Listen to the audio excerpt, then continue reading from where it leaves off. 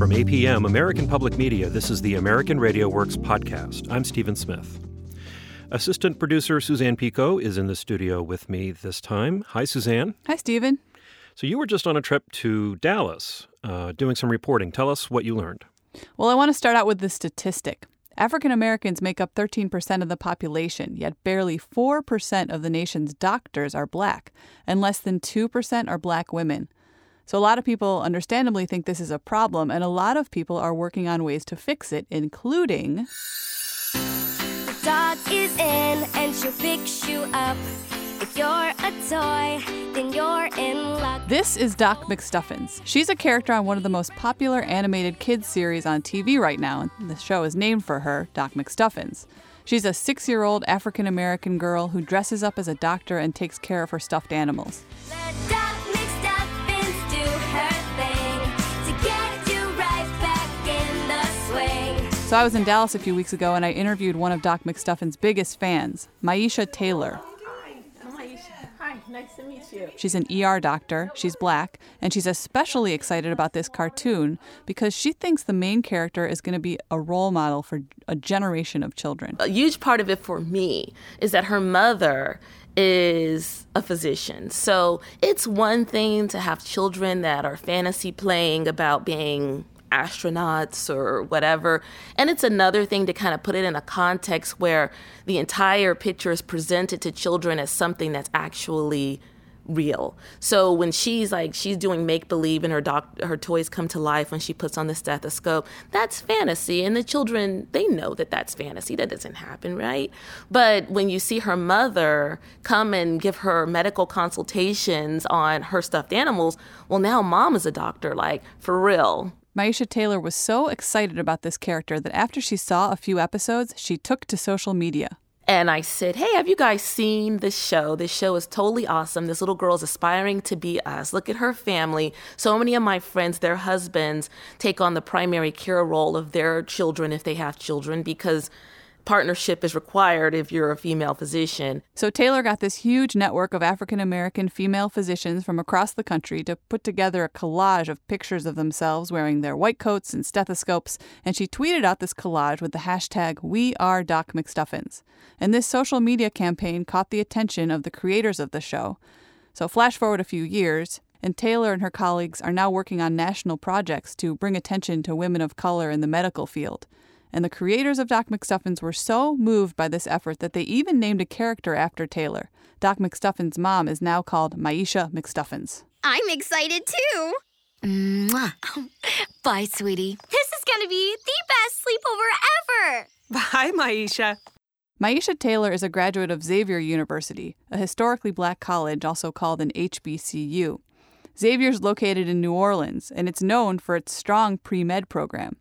Xavier actually outperforms elite, predominantly white institutions when it comes to producing black graduates who go on to med school. And what did Taylor tell you about what it was like to go to Xavier? Well, she grew up in Los Angeles in a predominantly African-American neighborhood, and she was a top student. She had her pick of many great schools like UC Berkeley and Spelman College, another HBCU in Atlanta. And ultimately, Xavier offered her the best scholarship package, so she ended up there. And she was glad about it, but some of her friends questioned her decision to go to an HBCU.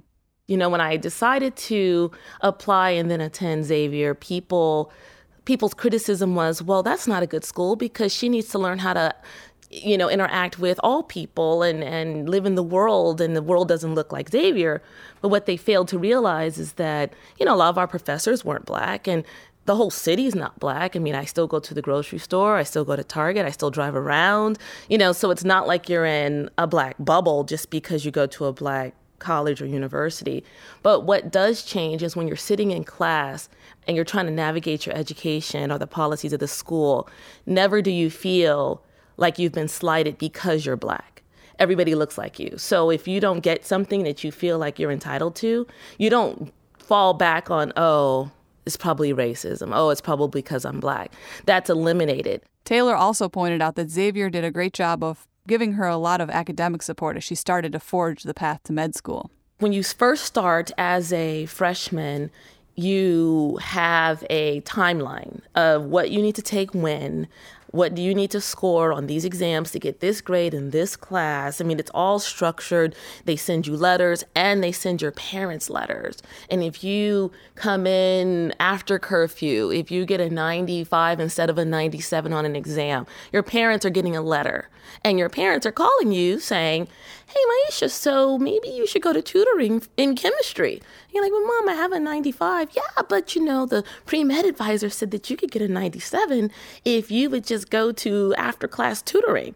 How do you know this? But what it does is it holds you accountable, and it allows you to have a clear path to what you want to do. So Xavier tells you which schools you're most likely to get accepted to, and the medical schools that you're most likely to get accepted into. And they recommend that you apply to those schools. They, review your personal statement. They have all of these resources to help you get to where you're supposed to be. So, Suzanne, was Maisha Taylor glad that she went to Xavier after all? Yes, she was. She got into USC, a good med school, and she thinks that's because Xavier prepared her really well. She said she definitely encouraged her 3 kids to go to Xavier. And Maisha's husband, William Schlitz, was sitting with us during this interview, and he also says he hopes his kids go to Xavier someday.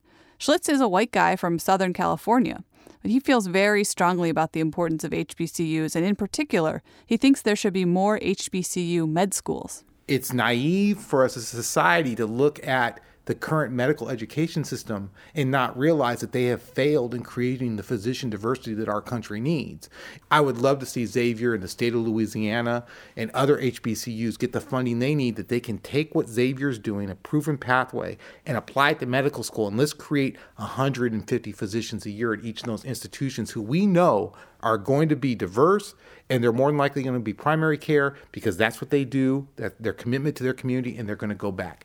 That's what I would like to see. And then that competition, to me, would make the other historical universities that produce physicians in America, the USCs, UCLA, Harvard, make them get a little bit more competitive and maybe cause them to look in the mirror and say, who are we producing and what America are we producing these physicians for? Taylor told me that in her residency program, there was a faculty of 40 physicians, and there was one African-American woman, and she was the only woman. And this was at Charles Drew, which is an historically black medical school. So what do Taylor and Schlitz think is the solution to getting more students of color on this pathway to medical school? Well, they're obviously both very pro-HBCU because they think those institutions can offer students of color support as they prepare for graduate school. And also, this sounds kind of corny, but both Schlitz and Taylor told me that one way to get more kids of color interested in careers in medicine is to intervene early, like preschool age, and introduce them to role models, fictional ones like Doc McStuffins and real ones like Maisha Taylor. In an ideal world, HBCUs would still be historically black because the history is the history, but they would evolve where they are not necessarily needed in the same way that they're needed now or have been needed in the past. So Xavier wouldn't cease to exist when we get to a point in history where little brown girls and boys can equally have access to all schools. Then I think we've won. Suzanne Pico, thank you so much. Thank you. Suzanne Pico is ARW's assistant producer. You can read more about Maisha Taylor and see photos of her from the We Are Doc McStuffins campaign at our website, AmericanRadioWorks.org. You can find a link to it at our website, and you'll find more podcasts about issues in higher education and K-12 education. While you're there, you can browse the archive of more than 100 documentary projects. And please let us know what you think of our coverage. That's AmericanRadioWorks.org.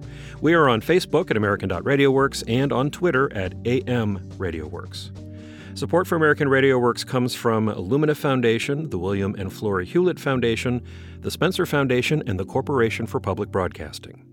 I'm Stephen Smith. Thanks for listening. This is APM, American Public Media.